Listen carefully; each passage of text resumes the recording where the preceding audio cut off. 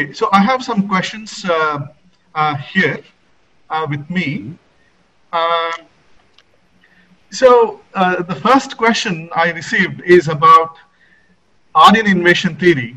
So person, Pranav Kumar, is saying, isn't refuting Aryan invasion theory leading to decolonization of social sciences in general and history in particular?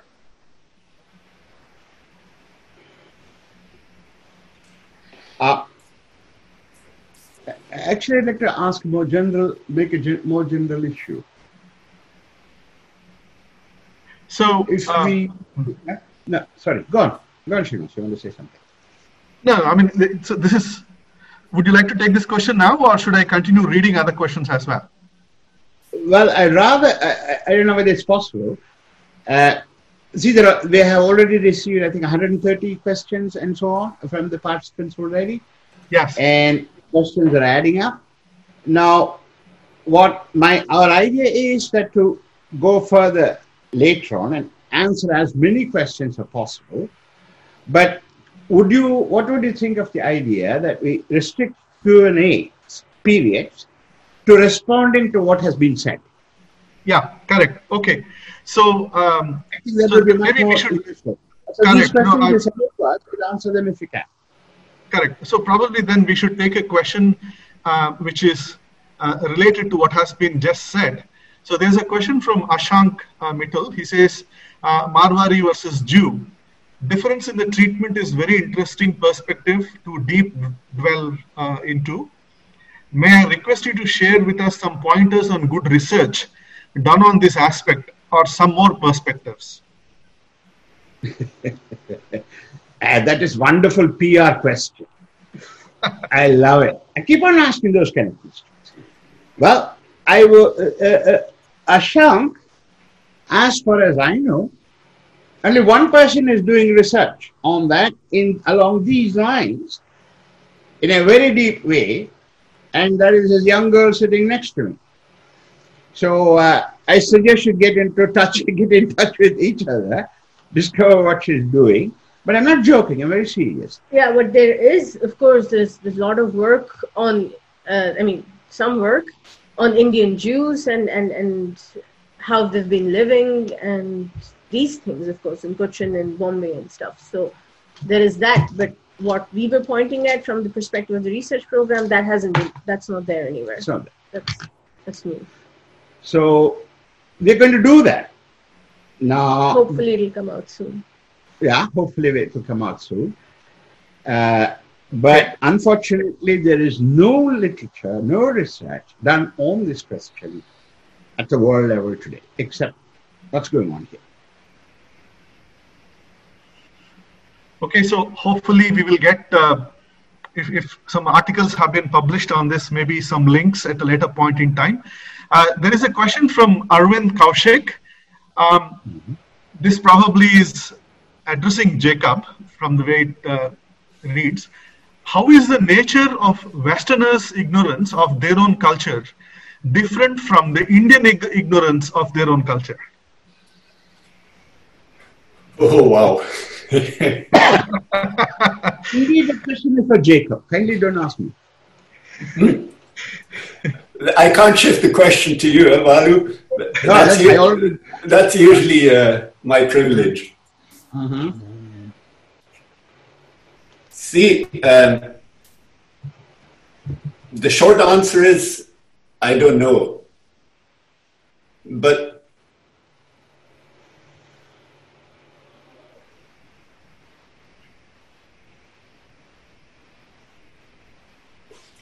What was the question? Sorry, I just missed. How is Indian ignorance different from Western ignorance of their respective cultures?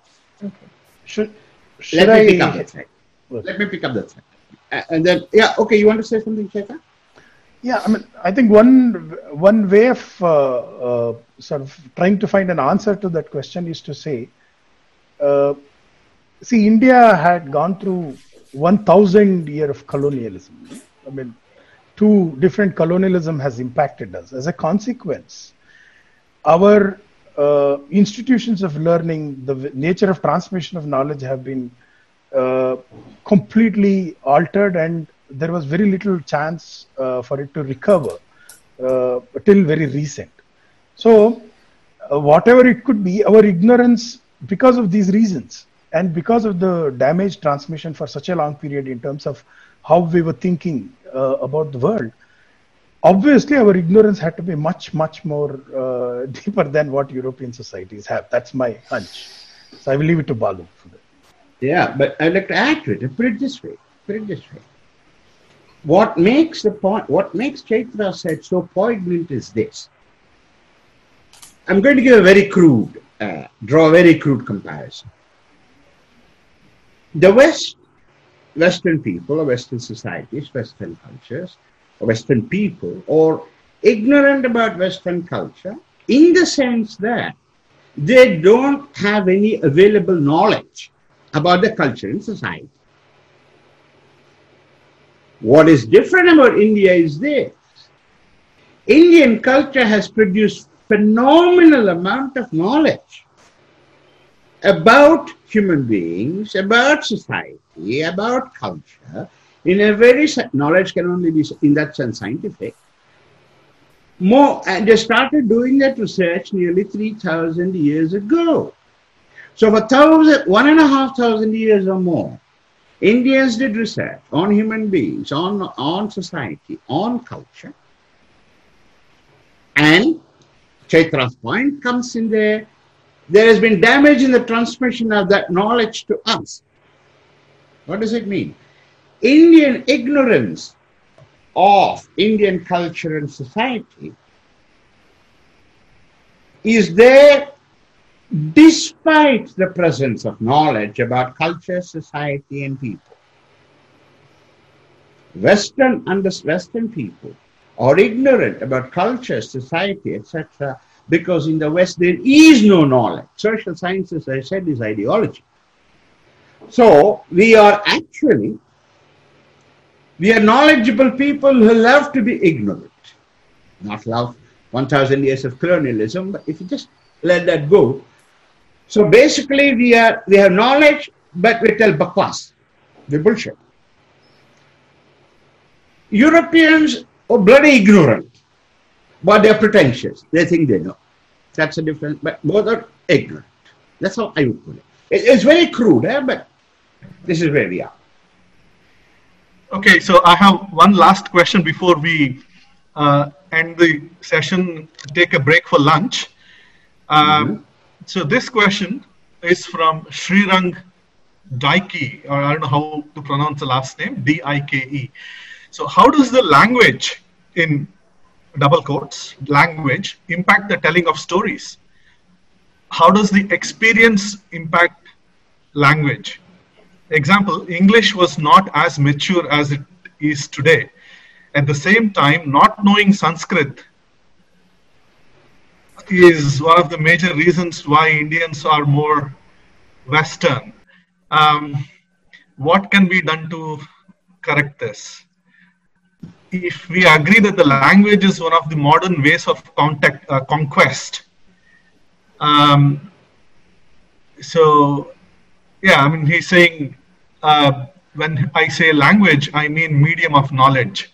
So the stream of thought is not very clear, but what it appears to me is that the person is talking about use of language in ability to tell stories. Welcome back, Balu. So I was just saying that we should probably take the question about language now and then get started with what was planned for session 2 earlier.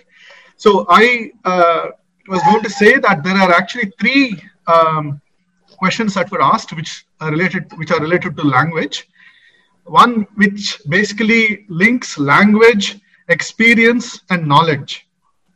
Right? You know, I think they're trying to, the person who has asked the question is trying to explore the relationship between language, experience, and knowledge, and is asking when in India, Sanskrit as a language is no longer in use as it was in the past, as a carrier of knowledge. When English as a colonial leftover is still being used, how can we still speak about language, experience, and knowledge? I think this is the question. And Gina G also raised a similar question, saying in mathematics and other sciences, there's a concept of axioms and theorems, and there's a basic set of principles based on which the whole science is built. So can we also speak of something similar in social sciences? I think they're related. So maybe after this, we could start with the session. Yeah. Hey, wonderful questions. Very relevant, very important. But I'll be a bit brief because actually I can speak for whole days on it. And I love speaking about it. And besides, I love the sound of my own voice. So please forgive me if I'm going to shorten it, come superficial and shallow. It's not that. It's simply pretending to be a Democrat, saying everybody should have the voice and so on. So, okay, let's begin with sketch. Let's begin with the second question and then go to the first one to sketch the problem. Axioms, hypotheses, definition, principles of derivation, all these are required in mathematics, in logic, in all sciences. Do we need that? Or do we have it in social sciences? First, do we have it in social sciences, except for very small domains like social choice theory, rational choice theory, game theory? If you forget them, or using statistics in political science and economics and so on, our social sciences are not like that. Because if they were, they would not be what I call ideologies. But should they be? No question about it. If it is knowledge, see, to me, science is simply an example of knowledge, the best we have today, then social sciences would have to take this form. Assumptions, premises, derivations, axioms, and so on and so forth, and ways of testing the theories in the world. So, without doubts, that is where we have to go. And as I said in the beginning of my talk, that is how you judge. Is what the research program from Ghent and elsewhere, is it going in the direction of knowledge? These are the criteria you must use to test as much as other theories. So yes, it should. This is a simpler issue in one sense. But the first one, English, Sanskrit, and experience. Extremely huge, extremely deep question. Let me slice it this way. See, most of you probably would agree or have said that there are a lot of Sanskrit words which we cannot translate into English. And many people call them Indic categories. And because I'm a philosopher, I dislike sloppy use of words. Indic category is one such, but I won't go there. That's only when I have to beat somebody, I will say, well, Indic category is and so on. But now I don't want to beat anybody as yet. So anyway, the problem is, okay, we do realize that many Sanskrit words cannot be translated into English. Fine. But we must reverse the question. Are we able to understand English words? There are two elements. One question that Chaitra said, can we find words? Can we coin words in Sanskrit, in Kannada, in Hindi, Urdu, whatever, to translate English words? Well, up to a point we have done it. But that's not the issue. It's not a translation issue, because the question is, do you understand? Because these words, now let me take some words from English. State, sovereignty, social classes, democracy. Just, we could go on. Law, constitution. So, these words, we have words. Constitution, that is Samvidhana. Democracy, that's Prajaprabhutva. We have words, yes. But these words in English or in German or in French are part of a theory, whether they're scientific or not, which means they have technical, very clear technical meanings. If we don't understand that theory, we cannot translate it. Take one simple example, not a complex one, of soul and so on, democracy. Every one of us thinks that India is a big democracy. If you disagree with the current government, you say it's not democracy, it's majoritarian rule, whatever the hell it means, it doesn't matter. You are a Marxist, you say this is fascism.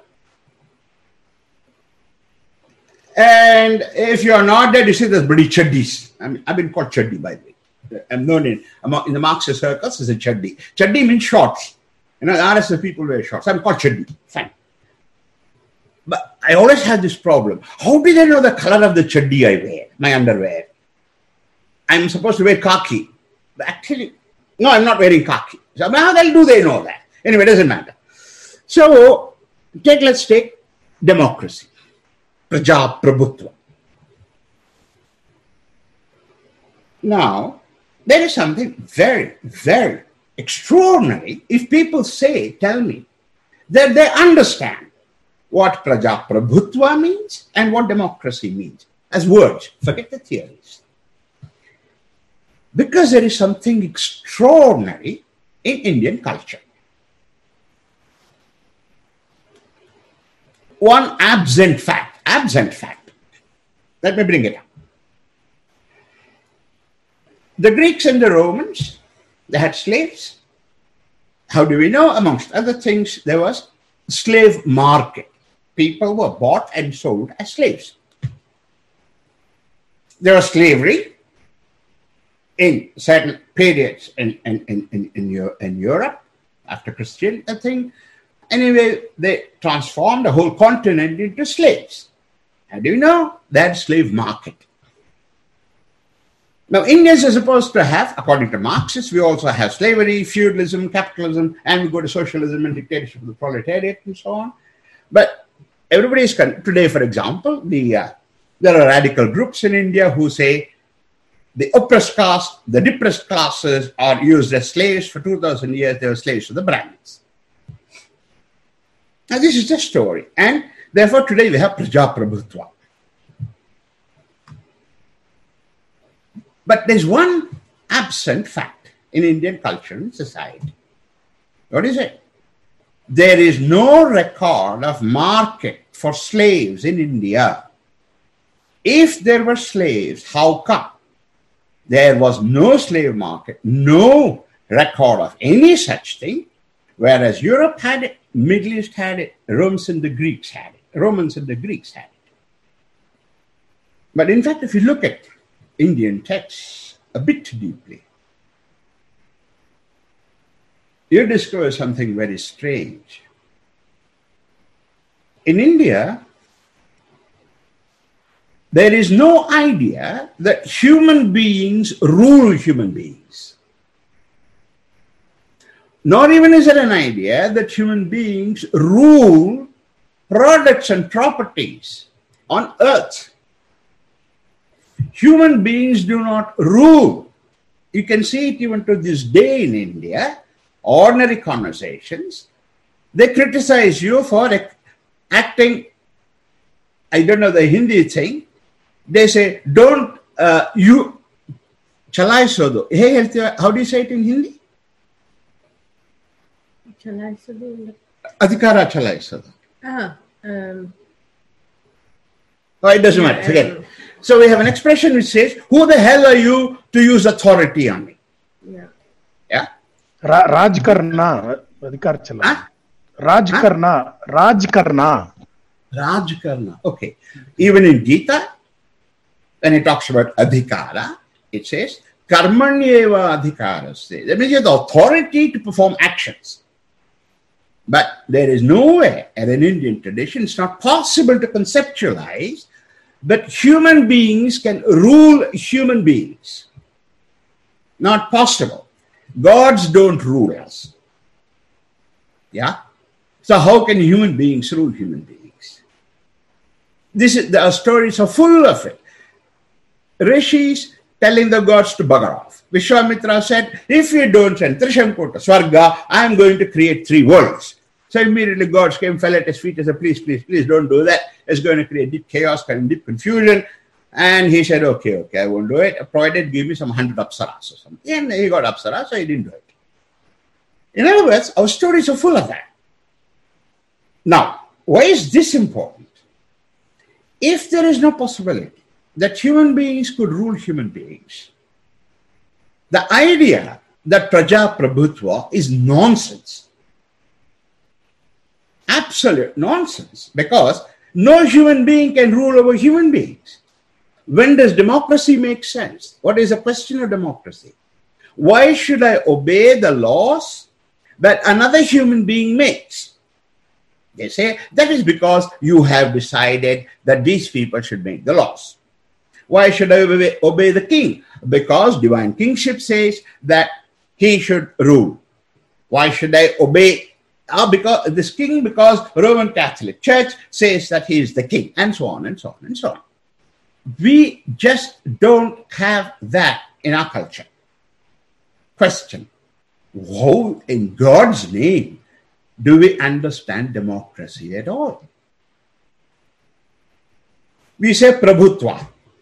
Take the Sanskrit word. Do we know the difference between a Prabhu and a Vibhu? Why is it important? Atma is the Vibhu of body. King is a Vibhu. But neither Atma does not interfere with the body. Atma does not act according to traditions, according to culture, according to understanding. So Vibhu is somebody who has authority in one sense, but cannot rule. That is Vibhu. Raja, another name for king, is Vibhu. Of course, they call him also Prabhu. So, when our kings don't rule over us, they never ruled over us in our history. Because leaving this king, going to another kingdom was not treason. If king rules a subject and the subject doesn't obey the king, it is treason. Punishable by death even today. In Britain, in Europe, in America. Treason. And that's why the laws of treason that we have in India was made by the British. We have no example of treason, death by treason, in Indian Dharma Shastra, Dharma Sutra texts. We just don't have it. To summarize, we would not know what it is if human beings ruling over fellow human beings is unknown to us. What would Prajaprabhutva mean? What does therefore democracy mean? Therefore, what does theories of democracy mean? What is sovereignty? What are rights? We may have words. Rights is Hakku. Hakku is not English. Here it is coming from Persian, Urdu, Hindi language. But it doesn't matter. Hak. So, but it doesn't matter to us. So, in other words, when we use words. But we don't understand at all. But the problem with us is, we think we know English. We don't. Most ordinary words, we don't know the meaning. And my favorite, but I want to elaborate on it, you have heard of the word justification. Justify yourself. We think we know what it means. I'm willing to bet, I am not as rich as Hari Kiran, I'm sure he will lend me the money, $1 million. But nobody here in this group of 500 would be able to tell me what justification is. Even if they lived in America for 40 years or in Europe for 55 years. They don't, not only that, they'll agree with me because every time they use the word justification, people in Europe and America have got angry with them about how they use it. We don't know what it means. But you're all experts in English, no? When you say you don't know English, any number of people, oh, I studied English in Cambridge. I was taught English in Oxford. Oh, I went to St. Stephen's. I think as though that teacher saying, yeah, grammatically, syntactically, you may use the words correctly. But my friend, doesn't mean you understand English. Because a lot of these words in English are coming from stories, whether it's the Bible, whether it's theology, whether it's political science, whose notions we just don't understand. Conceptually don't understand, forget experientially. So our problem is not Indic categories cannot be made, translate in English and build a list of some 150 Sanskrit words and say, only use those Sanskrit words because that will defend us from colonialism and colonial thought. You have to be a genius to tell such stupid things and get civic awards. But we have lots of them in India. Because in India, we have a very special procedure. If you tell lies all the time, you get Bharata Ratna. If you talk stupid things, you get Padma Shri and Padma Bhushana. Just look at the bloody list of the people who got it. Yeah. Anyway, so therefore, kindly don't propose me to Bharata Ratna. Anything less, I won't even accept, but Bharata Ratna, I'm not, because I don't like. Anyway, so a problem of understanding English language is not a problem of language, but of knowledge. Not a question of translating, of democracy, sovereignty, right, etc., are not translation issues, they are knowledge issues. Same way, translating Sanskrit words into English is not translation issue, is a knowledge issue. And exactly the way we do it, English-speaking people are also intelligent. Use words like electricity, switch, train. Well, they say Pandit, Karma, and so on. They also use English words, Sanskrit words in English. So that is not a problem to anybody except those who are striving to get Bharata Ratna. Okay? Or Padma Bhushan. So the translation is not a translation problem. It is a knowledge problem. If it's a knowledge problem, if we cannot understand conceptually, level of knowledge, what is being said in European languages, which means it is because we don't have that experience in our culture. Therefore, do not see it, please, as translation issues. No, they're knowledge issues, each one of them, and we don't have experiences. We have no experience of what it means to rule, man ruling over man. Your father does not rule over you any more than your guru rules over you, any more than your king rules over you. Take away that notion of ruling, and therefore we have no slavery. Where it is possible for man to rule over man, slavery is a possibility. In India, it hasn't occurred, will not occur, because we don't have that idea at all. Or we don't have the structures. We don't have a culture. So, summarizing, it's a beautiful question. What is the relation between language, experience, and knowledge? I'm glad the question is raised because they're very deeply connected. What appears as language issue is a knowledge issue and experiential problem. What do you say? Anybody wants to add anything to that? Yeah, I would like to add something. You're not qualifying for Bharata Ratna, I hope. Well, secretly I am. I mean, for quite a number of years, so I'll do my best. Yeah. See, I'd like to say something about what happens when knowledge issues are confused for translation issues, in both directions. One is secularism, issue of secularism. Mm-hmm. In India, people talk about secularism in all kinds of ways, and there have been attempts to translate it. And the most famous one is Nehru's Dharma Nirapekshata. Now, there's a kind of unholy mixture that comes into being when you start doing that. No one understands why secularism, secular state was such a huge issue in Europe, and why it became so important within Europe to separate the state from religion, because if the king or the state endorsed a particular religion, the subjects were expected to also follow that religion, and everyone else was persecuted. And it's within a framework of discussing religion, a Christian theological framework, but that's not very relevant right now, where this distinction between politics and religion became incredibly important. Now bring that to India, where this is not an issue at all.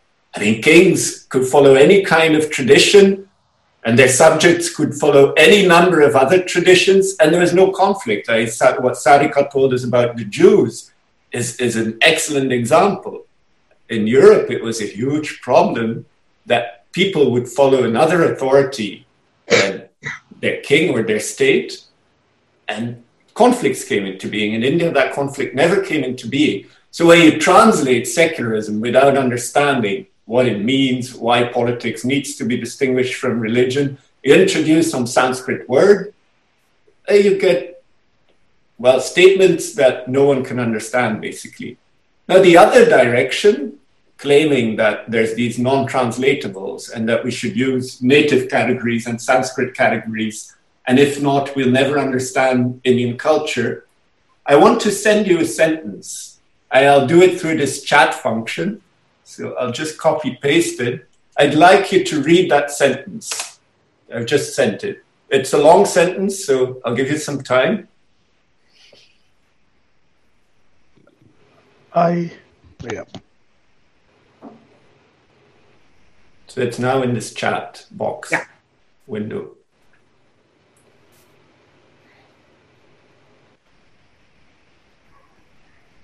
Are you, just 1 second, Jacob. Are you trying to get some Indian students to do doctorate with you on this? No. I suspect very deep motives there. I hope not. I hope not. Okay. See, you have to post it to general. You have posted it to only panelists. Oh, yeah, sorry. Okay. No, all panelists. No, now it's come. Yeah. All panelists and attendees. Yeah. Hurricane did it. Yeah. See, why I'm posting that sentence, not for you to try and understand it, but just to show that this claim that there's these non-translatables, so we should keep using Sanskrit terms, and if not, we cannot understand Indian traditions. It's reinventing the wheel. Because this quotation is from 1870s. It's Theosophical Society, people like Madame Blavatsky, Annie Besant, and then Indians reproducing what they said. And they also said we have to keep these Sanskrit terms, we cannot translate them into Western languages or into English. Now, the sentences that result, as Balu likes to put it, they make your brain freeze. You try to understand the sentence and your brain just collapses immediately. So if you confuse what are knowledge issues with translation issues, this kind of, it's to me, it really looks like an unholy mixture where you become more and more puzzled the more you try to understand it. And for us Westerners, initially we think Indian traditions must be very obscure, esoteric, opaque, and either think there's something wrong with us or something wrong with Indian traditions. But in any case, there cannot be knowledge. If this is what they're all about, and your brain freezes trying to understand them, that's the kind of problem that comes into being. So, okay, I have to say something. Yeah. Yeah. Ladies first. What I wanted to add to what Jacob is saying is that the question of language experience and knowledge, it's something that must be accessible in your daily life. It's not an academic exercise. It's not something that you have to do deep, enormous studies about. I mean, if you know gravity, you know what happens. You drop something, it falls down. You know it's because of gravity. You learn it as a way to understand the world. Irrespective of whether you learn the English word or some other Kannada word or Hindi word, it helps you make sense of the world. Whereas what happens when it comes to Indian notions or Indian texts or what India has produced, it becomes something completely inaccessible, which is only for the experts. Whereas we have to live our daily lives, we have to talk about bhavanas and manas and nemadi and what is happening to us and how do we feel, how do we go about in the world, and we're not able to do anything with it because it's become so esoteric. Yeah, that's what I No, wanted to say. I mean, I will pick up the thread from. Actually, it's good that you spoke first because I can continue. But the problem of experience, because there is a deep relationship between the language to experience, and so recently in last 3-4 months, I had a chance to do a series of workshops in India in different corner, from all rural to Chandigarh, like high metropolitan place, everywhere. And we had one common task given to students, and the kind of task that we did had representation from all strata of the society. The first question was given, are you religious? And invariably everybody translated religion as dharma. Okay, some usage little bit different, etc. So I asked them to keep that translation with them. After a point in time, I came back and asked them, okay, now translate to your local language. Are you irreligious? Now, when they were actually translating it, almost 80% of them had difficulty in translating it as adharma. Because if religion is dharma, irreligious had to become adharma. And they had great difficulty in translating it into adharma, and some people did. So what did we do? We went and asked them, give an example. Think about an example of an adharmi in Indian culture. So we took the local politician name. So we asked, is Yediyurappa adharmi? No, I can say Brashta, but I can't say adharmi. So like this, it goes on. Do you want to call Ravana adharmi? No, I can't call Ravana. He's a great Shiva Bhakta. He did tapas, etc. Hiranyakashipu adharmi. So they couldn't. And I shifted the question a little bit invariably. Do you want to call Hitler an adharmi? And invariably the answer was, oh yes. I mean, he has committed genocide. I mean, he had to be adharmi. Okay. Now, but look at the contrast here. Now, the adharma, the word, is so familiar to us, but they couldn't pick up an example of a person to connect to and say who is an adharmi within our own tradition, which they're familiar, irrespective of their metropolitan, etc. Now, the moment you bring in Hitler, so their reference is, the moment you bring in Hitler, they resonate and talk about Hitler could be called adharmi. Now, think about it. We so easily use religion as dharma, in one shot. But the moment you convert this into talk about irreligiousness, then you can't talk about adharma, because you go and say, you go and ask somebody, are you adharmi? They will slap you, literally. Any Indian would, that is the worst thing that anybody would get to call it. So there is this deeper relationship, the way the language that we use and to the experience, we have it. And it deals with the knowledge about this world. Now, what we do is, in the name of this big storytelling, Sanskrit non-translatable, as if this is one unique property of the Sanskrit language, which is not. Because you take English, you take German, you can talk about series of non-translatable. And actually, we make joke of ourselves by actually trying to make a table-thumping claim using Sanskrit as non-translatable. That's why it becomes a problem.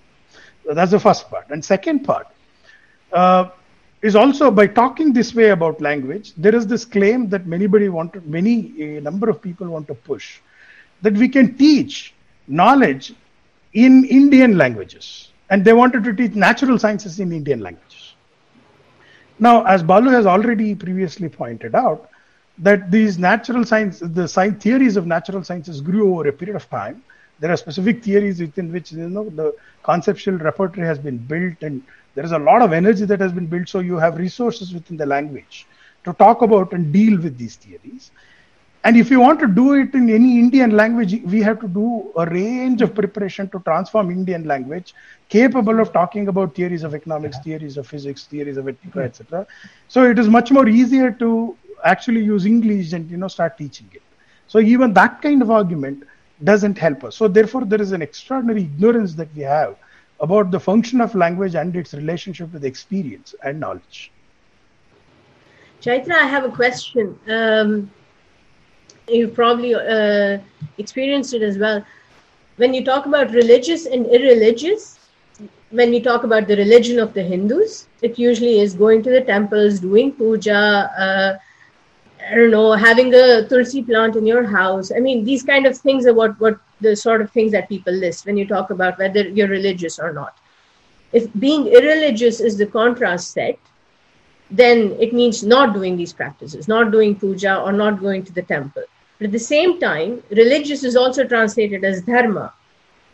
then you would have to say, by consequence, that people who don't do puja or don't go to the temples would have to be adharmis, which makes absolutely no sense. Do you notice something like that in the conversations that you have? Yeah, on the one later experiment where I with a small group, I tried doing it, and they came up with horror, literally. No, oh my God, I don't go to temple, but I am not adharmi. I mean, this is the immediate sharpest response. I mean, so even the youngest of the lot that I have encountered in dealing with, calling adharmi generates such a repulsion that no, something, so the grossly wrong that I can't be called adharmi. The moment you say, if you are listing out this, I did that detailed exercise as well with a small group and saying, well, okay, are you religious? I am dharmi. So list out the activities that you could call it as religious. So then doing puja, doing sandhya vandana, like this, the list goes on. And they're saying not doing this becomes irreligious, meaning adharmi. Would you want to say, no, I don't do sandhya vandana, but I am not adharmi. So they run into this crazy, I mean, you should see the reaction and the horror. Actually, that should actually illustrate in saying that it actually deforms, something that happens in us, and everybody resonates with the idea, even though mindlessly we use religion for dharma, etc. But when you actually start making an inquiry of this kind, you start realizing. Yeah, but just one sec. In a way, you're going in a direction which is not. Leads to very conclusions which are not correct. What I want to say is this.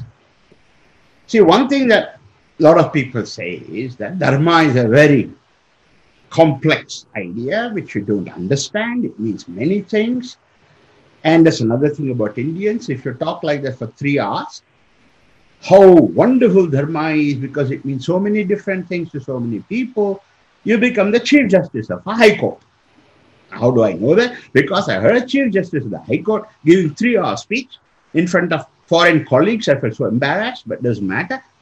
Only thing he said, dharma means so many things. The greatest contribution of India is the word dharma.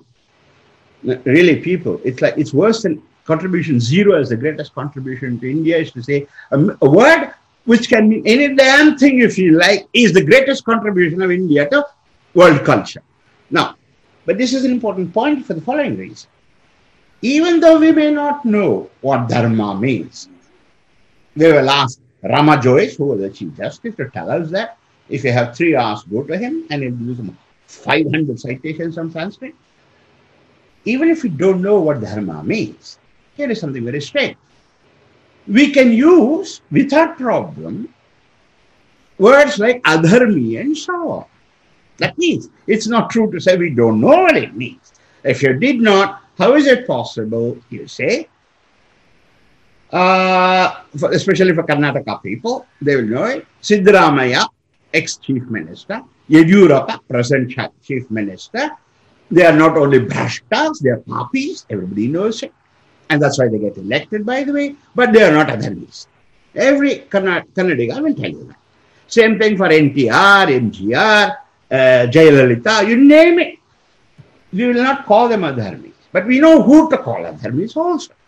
That means we know what it means. Otherwise, at least what it refers to.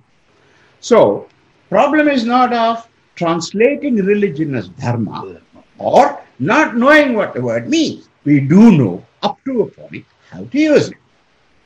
The problem doesn't come from there. The problem comes from the fact that you have these intellectuals, so-called intellectuals, who tell us nonsense both about dharma and about religion. And the middle-class people, English educated, so-called, believe it very seriously. Dharma is a very subtle concept. You know what scientists would say to that?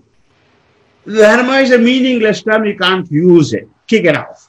Because a term which doesn't do any work in its theory should be dismissed. So, and that's why Indians are made fun of, and with this Rama Joyce people that give speeches for 3 hours on dharma, the Europeans hang their head down in shame and I want to disappear into the ground. Anyway, but somebody is asking here a very good question. It gives an example, the Sambuddha. It talks about non-dualism. He says, attracted to Advaita because of its non-dualism. He says, whether that means, now I'm citing him, me and my father are one. He's citing from the Gospel of John. whether that is true. And of course, people got shocked.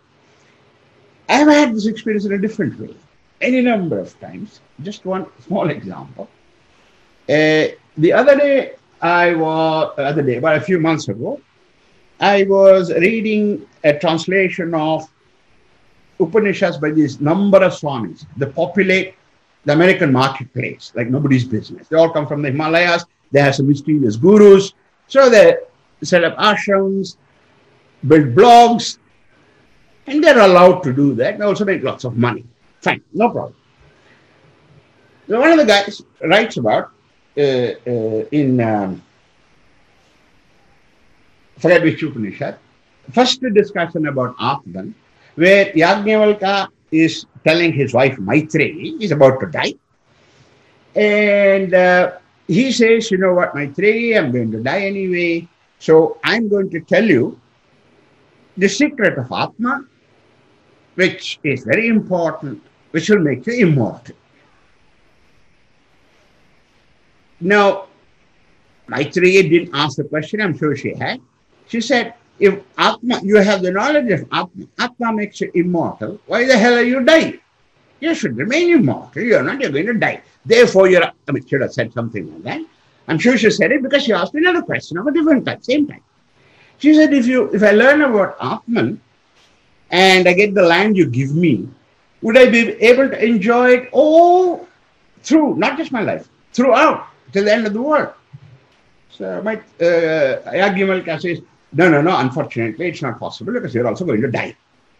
Then why the hell do you have to know about Atman then? Why do you need the land? She asked in a very serious way.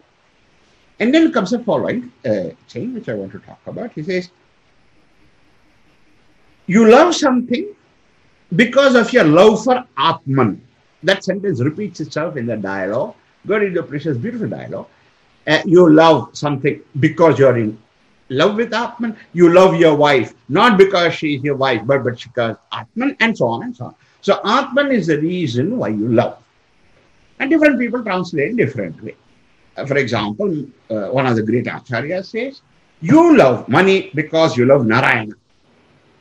Honestly, I still haven't come across a single bhagavad who says, I love $1 billion because I love Narayana. Or I love my wife because I love Narayana. Why do you like Porsche? Or because I love Narayana. You see, nobody talks like that. And only given in Madhva's time, of course, they had no Porsche, no $1 million, but still they would not have spoken that way. But Madhvacharya, great Acharya, one is respected, so you can follow it and think that. But that's okay. Then there is these Himalayan gurus who go to America to make money. He writes like this. Loving Atman means you are uniting yourself. That's why I took the example of this unity and Advaita. You are uniting yourself with the Supreme, and that is the reason why you love your wife, you love your car, you love your children, etc., etc. And people find it extremely profoundly, it's very profound, they say, because that is union of the divine with the individual. And Yajnavalkya's teaching is the secret of Atman, which is to unite ourselves with the divine, Atman with Paramatma. So I asked, that the day I was asking, asked a friend of mine, he says, I want my sons to go to that school. So I said, let's apply Yajnavalkya to this. You want your children to go to that school because what? You feel one with the school? You are the same as the school? Do you like the car because you feel one with the car? If you feel all that, you know what we normally do? We send them to mental hospitals. They are not jnanis yet. If somebody stands up and says, I feel one with what? Inflation, then they say something is wrong with that guy. Give him some medication. Doctor, there's something wrong. He doesn't know who he is. Now, why is this important? People, if this is the sublime knowledge that India has produced, we are a bunch of morons, imbeciles. Now, Yajnavalkya is not an imbecile. Upanishad is not for morons. So this example that they gave, me and my father are one. If you are Advaita, because there is unity in cosmos between Atman and Brahman, if somebody tells you that, my suggestion is don't go to Shankara to find out what it means. Kindly take him to the nearest mental hospital. Our story is not that. Why am I saying all this? Because when these people say these things, they're making serious knowledge claims about the world, about human beings, about our psychology. Don't reduce it to bullshit about the sense of unity with the cosmos. There's another guy, one sentence and then I'll stop. The man who is the new age bugger in America. Deepak Chopra. Deepak Chopra. So there was a meeting with Deepak Chopra on one side and Sadhguru. Wonderful people. Because Sadhguru thinks you should not read Bhagavad Gita because if you read it, it tells you to look at the tip of your nose and you get headaches. So kindly don't read Bhagavad Gita. And that's why he's an enlightened man, by the way. Because he doesn't have headaches. So Deepak Chopra was there. And he says, when Sadhguru said, don't read all these texts, not just Bhagavad Gita, Upanishad, no, that's all not necessary. You just do my kriya. You will be enlightened. And that's why I fly on the helicopter. And so on, he was saying. And Deepak Chopra said, Sadhguruji, you are a great man. That's why you have this without all these books. Because you have fallen into being. Now, what the hell falling into being means? Nobody. Deepak Chopra doesn't know. Picks up that word vaguely from Heideggerian psychoanalysis, or psychoanalysis choose Heidegger, and tells about falling. And then, imagine, there were about 200 Indians who paid a lot of money to listen to this. So I discovered it must be very easy to make money in America, telling this kind of bullshit. Unfortunately, if I wanted to do it, I could have been a billionaire. I could have bought Harikirans of the world and put it in my pocket. But unfortunately, I can't bullshit. That's my problem. Anyway, there's a tragedy of Balu's life, but we'll not talk about that. So, what I want to say is, these words, they're not just words. They're not just Sanskrit words. They're part of building knowledge, and they've been useful and developed for that. And today, because of colonialism, that's what Chaitra was saying, this knowledge has been damaged in transmission to us. Therefore, we need to understand it. And we can do that if and only if we say it's knowledge and can be tested in exactly the same way we test physics. That is to say, Adhyatma, if it's about human beings and the world, and it's about nothing else, because there is nothing outside the world for us Indians. For Jews there is, for Christians there is, for Muslims there is. God is outside space and time. Unfortunately, Indians said, no, if there is anything, it is in the Iha. If there's anything, it is in the Vishwa. If there's anything, it's in the Jagat. Poor Krishna had to be born here. Ganesha runs around somewhere here. Yeah, Kali flies around eating people here. Not outside space and time, but in space and time. In this world. Not that they exist, but this is how we talk about our gods. This is knowledge about human beings. We live in this world. So if it is knowledge, our Adhyatma must be capable of being tested the way we test physics, chemistry, mathematics, biology. But what they have done is transformed into esoteric stories about super mundane worlds. I don't know what the hell nobody knows what it is. I don't know what a super mundane world is, a sub-mundane world is. I don't know where the hell they are. I don't know how to accept them. But Indians are supposed to have done that. And of course, therefore, they say, my last sentence, only special people get the super mundane knowledge. Yeah? You have to do sadhana for 30 years. Almost every second NRI I met in America is a sadhaka. He has some guru or another. He has been doing sadhana for 20 years. He knows only a fragment of the ocean of knowledge of Indian culture. This is bullshit. This is NRIs in India. Not all of them, no, some of them. This is not knowledge, people. This is bullshit. Bakwas. So, Indian words, including dharma, it's not some vague word which means everything under the sun. For which you need 200,000 Sanskrit shlokas and still not explain what it means. They're part of a theory about human beings, about society, about culture, about psychology, and so on. This is what we have lost, and this is where we have to go. So don't think you understand what Advaita is, or Dharma, Adharma is. So we understand neither our culture, nor the languages we use, nor do we understand English or the Western culture. But the pretension, we understand both, and that's a tragedy. Anybody would like to add something to that? Otherwise, I keep on preaching.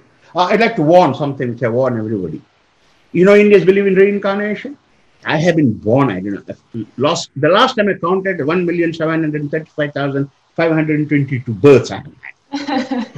No, really, truly, I did a serious counting, you know. Scientists mean you must count, no, quantify. So I quantified it. Anyway, one thing I discovered is that I was born as a priest in one of my previous births. Because of which I have a tendency to preach, as you're noticing. When I start talking, I don't stop. Now, it has nothing to do with me. It is the Purajanma Vasana. It's a Prarabdha Karma that has come from my previous births. And there are interesting stories. I was also Rasputin, by the way. Yeah? And Jesus Christ also. I got crucified. And I tell the Christians they're deeply shocked. But when I tell them that is indeed because Indians believe in previous birth, reincarnation, I was reincarnated on Jesus, and I give them an advice. Kindly don't get crucified. It is a very painful process. So then they don't know what to do, whether they should take me seriously, send me to a mental hospital, or am I ridiculing them? I'm giving this to you as kind of tricks you can use. Do Indians believe in reincarnation? Yes. You see, I was a headless chicken in my last birth. I would not advise you because it's a very painful process. And he said that don't ask any more about rebirth. To come back, they don't understand Indian culture. We don't have access to Indian knowledge. We don't understand Western culture. And they have no knowledge about human beings in society of the kind that we require today. So the first thing that we must learn is accept our jnana. It's a precondition to knowledge. If you don't know that you don't know, you won't learn. And the most fundamental lesson of 40 years of my research has been there is lots we don't know. You see what I mean by being a priest? I'm trying to save your souls.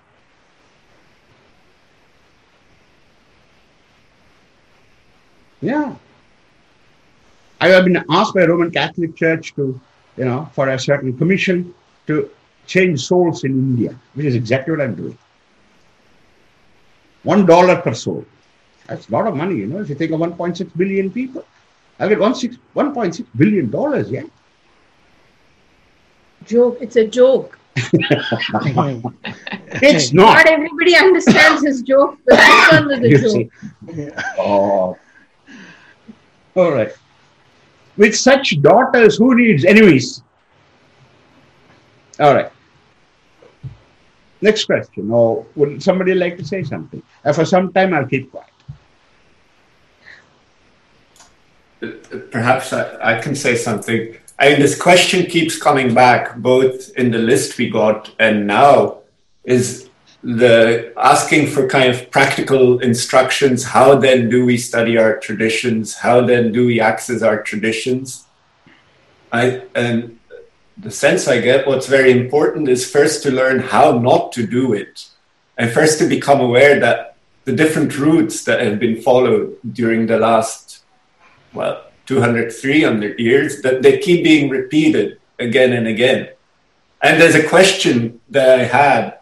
Someone here raised an issue. Asked, there's a number of people who are now telling us that we should go back to Sanskrit categories because that's our only way to protect us from colonial consciousness and to get out of this colonial discourse about ourselves.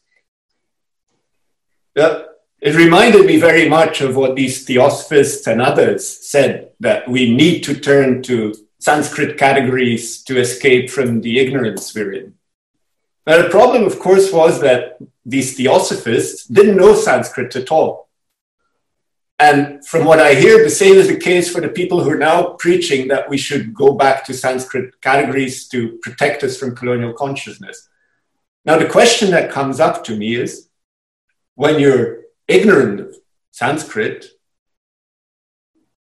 and you claim this is knowledge of Sanskrit is our only way to protect us from colonial consciousness, that means you have to be in colonial consciousness because you don't have what could protect you from colonial consciousness.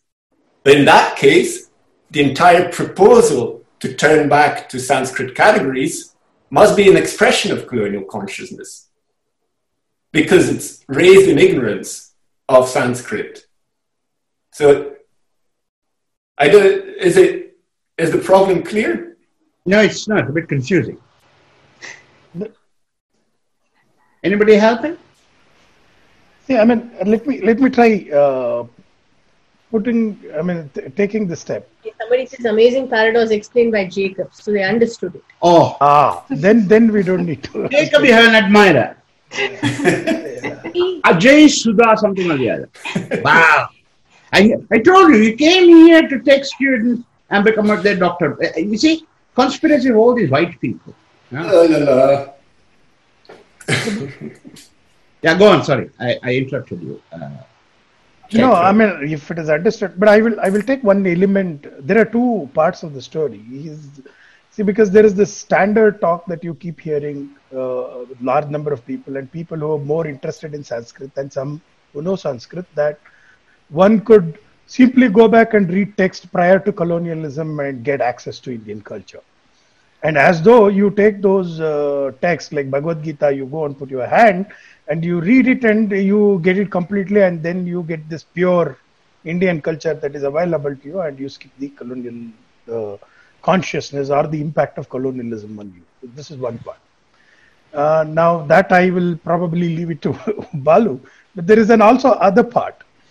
The other part is that there is this association between knowledge and the language. So there is this claim which is either implicit and many a times explicit, that if you don't know Sanskrit, it is not possible to have knowledge about India. So Sanskrit is some kind of a precondition without which there is no way that you are going to get access to what is being said in Upanishad, what is being said in Bhagavad Gita. It is not possible. Therefore, I mean, in any way, you are not going to get jnana, so no moksha for you, as if that is where it is moving. Now take that from the conversations that we have built from the morning, that if it is knowledge and the way you understand, you test, you use criteria to think and develop knowledge, if you apply it to Indian knowledge also, it should fulfill the same condition. And if you keep this as the background, let's go back to physics. Let's assume that, you see, today we know physics, biology, etc. These texts are written in English. Today, the language of science has become English, right? Now, there are large number of people in India. For example, India has highest number of English literature people, English literature graduates in India. And just because it is written in English, do you think that these English literature people can read quantum physics or read some evolutionary theory? It is impossible. If we talk about such an idea that English literature people, by the sheer fact that they know the language, and you give them, Feynman physics or any other textbook, it is hilarious. We start laughing at it. What kind of a ridiculous idea it is. But now come back to think about Sanskrita and the knowledge that Indians have produced. Now look at the claim, if you don't know Sanskrita, there is no way that you're going to access that knowledge. But nobody had told me that for physics and biology, because many a time, see, I came from Kannada medium school, and when I was studying, I didn't have good spoken English. My English grammar had terrific problems, etc. But nothing stopped me in doing the science. Nothing stopped me in publishing and conducting my experiment. I could access the knowledge. Yeah, over a period of time, the difficulties of English could overcome, but it was not even necessary to have, my English language is not flowery, vocabulary is not rich, yet I can grasp the knowledge and do what I want to. But you just reverse the situation here, that if you don't know Sanskrita, you cannot have knowledge that Indians have produced. Now there is something very peculiar that we have built, as if Sanskrita is the only way of articulating the knowledge that has been produced in India. And if that were to be the argument, this cannot be the case for knowledge. And if we take it seriously that Indians have produced knowledge, whether somebody knows Sanskrita or not, there should be ways in which we will be able to access such a knowledge. Yeah, it is very trivial to say that, yeah, if I have to understand physics, you need to have some kind of a development of how to deal with English language. In the same way, we also need to have some idea of how to deal with Sanskrita. But this equation that people have, only Sanskritists have that knowledge and others don't have, becomes a very peculiar kind of a claim. There is something else. There's a paradox behind it, if you look a bit carefully. There is a Columbian law Sanskrit professor called Sheldon Pollock. And in Sheldon Pollock, what this bugger says, what this great man says, is that Sanskrit was sacerdotal language, restricted to Brahmins, which of course was not given to the Shudras. Pollock is not the only one who says it. Okay, any number of people make a huge living by telling that story. How Brahmins prevented teaching Sanskrit and therefore the Vedas to the depressed classes in India for 2000 years. Now they want to, it's payback time. Fine. The people who attack Sheldon Pollock, there is a group who doing something called Swadeshi Indology. Nice people, very, very, very committed people.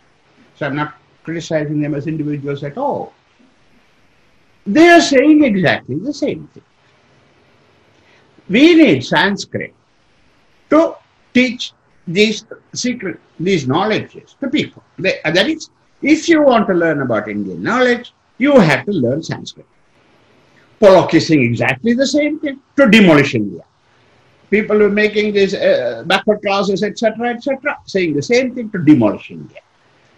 Question is this: how is it possible that one and the same fact, namely, Sanskrit is required to access Indian knowledge, is used to attack India, 2000 years of injustice, and the same thing is used, same argument is used by Swadeshi Indology, whatever that might mean, to build Swadeshi Indology against Western Indology. Something is wrong with this. If one say one and the same conclusion, gives you one and the same premise, leads you to two contradictory conclusions. High school geometry, they called it reductio ad absurdum. That is, if you take a premise, you can derive contradictory conclusions, your premise is wrong. Sheldon Pollock has millions of dollars from Narayan Murthy to tell the story. Swadeshi Indology and all this depressed class get billions from Indian government to tell the story. But geometry tells us that is reductio ad absurdum. How the hell do we understand that? How is it possible we want to build Swadeshi Indology on exactly the same thing? But there's something even far more interesting. Just one small example from the same Sheldon Pollock. All right, how do you know? The question comes that Sanskrit was limited to Brahmins, sacerdotal Brahmins, priestly Brahmins, to cover up knowledge and not teach it to others. How do you know that? Please read his articles, it's interesting. He gives a citation from Valmiki Ramayana, where Hanumanta cites it, is sitting there on top of a tree and he wants to talk to Sita. So he wants to speak in Sanskrit. And he does not, because he says, if I speak in Sanskrit, she will think I am Ravana disguised as a Brahmin. Therefore, I shall not speak in Sanskrit. Sheldon Pollock says, you see, here is the proof that Sanskrit was the language of the sacerdotal class of the Brahmin. Hanumanta himself says it in Valmiki. Look, and I have not yet seen any criticism of that. Everybody is deeply ashamed and embarrassed, and they come up with all kinds of stories. But there's a big problem, and problem is this. Hanumanta was a monkey, special monkey, Vanara, okay? So it's not the ordinary monkeys you see in India today or special monkeys. Let's assume that. And let's assume also Hanumanta had the ability to learn languages. That means somebody must have taught Hanumanta Sanskrit. No, otherwise he couldn't have learned. So Indians are willing to teach monkeys Sanskrit. Bloody hell, they would have been prepared also to teach other people from other classes also Sanskrit. Why would they say only special monkeys will get Sanskrit, special Brahmins will get Sanskrit, all other people don't have? I mean, it's ridiculous because we have no evidence for that. So, the very evidence that Sheldon Pollock brings in undercuts completely. You can draw absolutely the opposite conclusion that in India, Brahmins taught the monkeys and crocodiles and the crows and so on, even mosquitoes, Sanskrit, but they did not want to teach it to people, other people, because they were sacerdotal, ritual, specialized language. I wonder how the hell mosquito figured out, can understand all these sacerdotal priests teaching ritualized Sanskrit. Anyway, apparently it happened according to Sheldon Pollock. But this is the kind of stories that float around, which nobody would take it seriously. Again, a reduction observer. His evidence is counter evidence. But nobody, not one single person that I have read, raises these kind of issues. Swadeshi Indology, not at all, but they hate Sheldon Pollock. They want to bury the Burger as quickly as possible. I read one volume on, so I did not read it. I just looked at it because I don't read such books. Swadeshi Indology, there are some 3 volumes or 4 volumes or 5 volumes. I don't know how many they are. The first volume was all about how Sheldon Pollock is an ass. But please, look at what you are assuming. Please look at the conclusions you're drawing. Please look at the evidence there is. Why is it they don't do like this? Not because they're not intelligent people or committed people or genuine people. They're all that. Really, really appreciate what they're doing. But why they are failing is because they don't realize they are dealing with knowledge. It's as though it is some kind of a novel. Literary theorists, what do? They pick up a novel and bullshit their way. The better bullshitter you are, the greater literary critic you are. And you get Jnanapith awards in India. India is a fantastic country. The kind of awards it gives to what kind of people is amazing. You must do a scientific study about it. So anyway, so if you write such things, you get Jnanapith award. So that is what these people do. Go to Ramayana, go to Mahabharata, read it as some kind of a literary text, and bullshit and bullshit and bullshit. There are 10 levels of meaning in Mahabharata. Wow. How the hell did this guy know? Because he says there are 10 levels. Veda has got 3 levels of meaning. Adhyatmika, the Daivika, the Bhautika. Who knows it? Only Aurobindo knows it. How the hell did he know it? You see, he's a special creature. And I, as a follower of Aurobindo, I'm doing deep sadhana. So 25 years down the line, I'll also be an Aurobindo. And this is a nice goal to have people. But this won't bring knowledge about Veda at all. Or about Ramayana, or about Mahabharata. So when we read, when we do work on Indian texts, keep in mind, we have to follow, because it is knowledge, strict criteria that we would use to test knowledge.